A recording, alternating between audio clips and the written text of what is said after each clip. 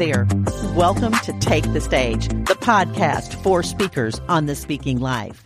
We're going to dive into what it means to run a speaker business, how to get booked, how to keep your records, how to create messages that matter and make a difference. I'm Mary Snyder. I'm your host. I'm so excited you're here, and I'm here to help you take the stage. Hey there. I hope you're having a great day, whatever day you are listening to me. And not only do I hope you are having a great day, I hope you are making it a great day for yourself and even for someone else. So before we dive into today's episode, I want to just remind you that I have a free Facebook group, Take the Stage Speakers. Now, even if Facebook is not your thing, this is an incredible networking opportunity. It's going to dovetail into what we're talking about today. So I want you to remember that. I also want to remind you that I have free resources for you.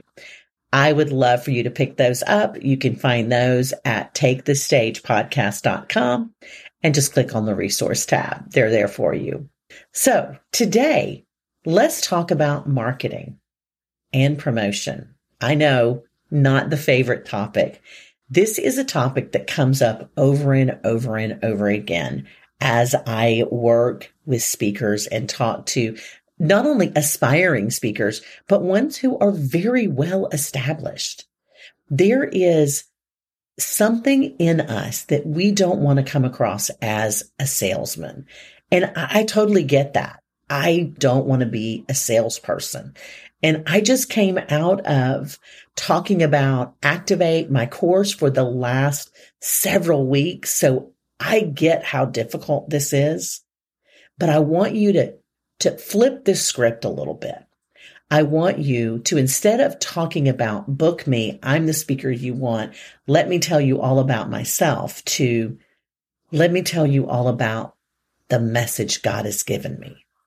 Let me share what God has done in my life. And I would love to share it with your people. Just that slight shift from me to message is a change not only in you, but it will change the way you communicate. And we're really going to talk about communicating and marketing and promoting on social media. Social media is the town square of our day. There was a time when you would go to the middle of the town and a crier would cry the news and say what's going on. And they would print flyers and send out information. And flyers were the way that a speaker promoted themselves when I first got started. I sent out my one sheet and a flyer to all the area churches. I don't do that anymore. I do it a little bit differently.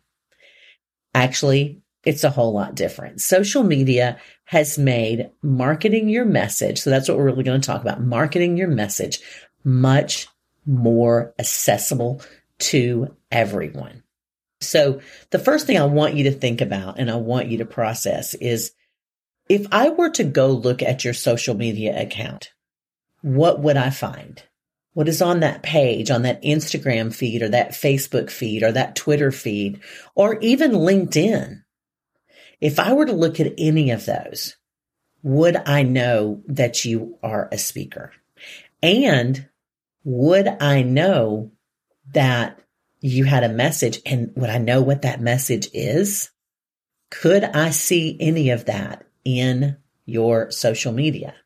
Right now, if you're like me, you're thinking, but the way I used to think, but that's my social media. That's where I talk about my grandkids and I share, the flower that grew in my yard. Yes, it is. And it can be. But I want to challenge you. That is your calling card to the world. Now, you can use your social media any way you choose. You may never choose to use your Instagram to talk about your message or your Facebook page, your personal page, but maybe you start a separate page. Maybe you start a private group, just like I have, Take the Stage Speakers. I know that several of the speakers that I have trained and Activate have their own private groups. They have their own ministry pages. That's where they talk about what they do. And then they can share that back to their regular, bigger, larger audience their personal Facebook page. So however you do it, however you choose to do it, social media is a great way to showcase your message. And it's a great way to show off your message. So track with me. What if you shared just enough to whet the appetite of an event planner, whet the appetite of someone who's looking for a speaker? This reminds me of one of my speakers in Activate in the spring. I got a phone call and I was just getting off a plane and she left a message and she was so excited. I got on the phone with her and found out because of her page, could be group, but I think it's her page, a local business had called her and said, we want to host you for a book signing. Now that alone was thrilling that a local business wanted to host her. When she got over there and did a little digging, she found out it's not just this wonderful little shop. They have a whole venue area in the back. So it was much more than just a book signing. It was her sharing her message and doing a book signing. And that came from a presence on socials. I have seen it time and time again. So sharing bits and pieces like she did of her message and whetting the appetite of those who are looking for speakers. And maybe it's somebody eclectic, like a local shop. And this shop is an oil shop. They sell a variety of flavors of dipping oil. Lovely place. But she would have never thought that this would be somebody that would book her. We limit ourselves when we don't open ourselves up to opportunity. So again, I want to challenge you, share just enough of your message. And it could be in something like a Facebook Live. Live is what you are meant for. This is the perfect opportunity for you to share your communication style. Think about it. They are going to see you, they will hear you, and they will decide whether this is someone that I want to listen to. And obviously they will, because you're going to be compelling and you're going to capture them in the first couple of minutes. So showcase what you offer. Maybe it's a snippet of a message. Maybe it's a bit of a story. Just enough to whet their appetite and say, that is someone I want to hear more from. Maybe you can do a devotional occasionally around your message. Think about your message as a hub, and I want you to create 12 spokes around that hub. So 12 mini 3-minute messages that you can create around that message. And it could be very much the same thing, just with a different story or a different slant. It could be the scripture you're using and why that is important. But remember, you're in a live setting. This is not dress rehearsal. This is your opportunity to wow them. Now, there's 2 ways you can do it. You could do it live, which is where you go live in the group and you are just you. Or you can do video and upload video. I think there is benefit to both. I love just the fun of a live, but if you're someone that does not work that way, if you do not like to just fly by the seat of your pants, then you may choose to do video where you can script it and you can really process through and you can think about it and you can do it over and over and you can make sure that it is beyond ready. A live is going to be different. The beauty of both is if you don't like them, you can remove them from your Facebook or your Instagram. You can take them away. Now in Instagram, your live is going to go to an IGTV. I love that because you can put it in a folder or a group. It can be part of a series. And then don't forget YouTube. That is a video platform. It is great for speakers. It's actually a searchable platform. So think about that. As you create videos in YouTube, using the right words, the right searchable words in your titles could really draw in the potential audience you're looking to serve. There's two things to think about when you are using socials to market and promote yourself. I also want you to think about socials as ministry. God has given you, He has gifted you, and He has entrusted you with this message. You've lived this.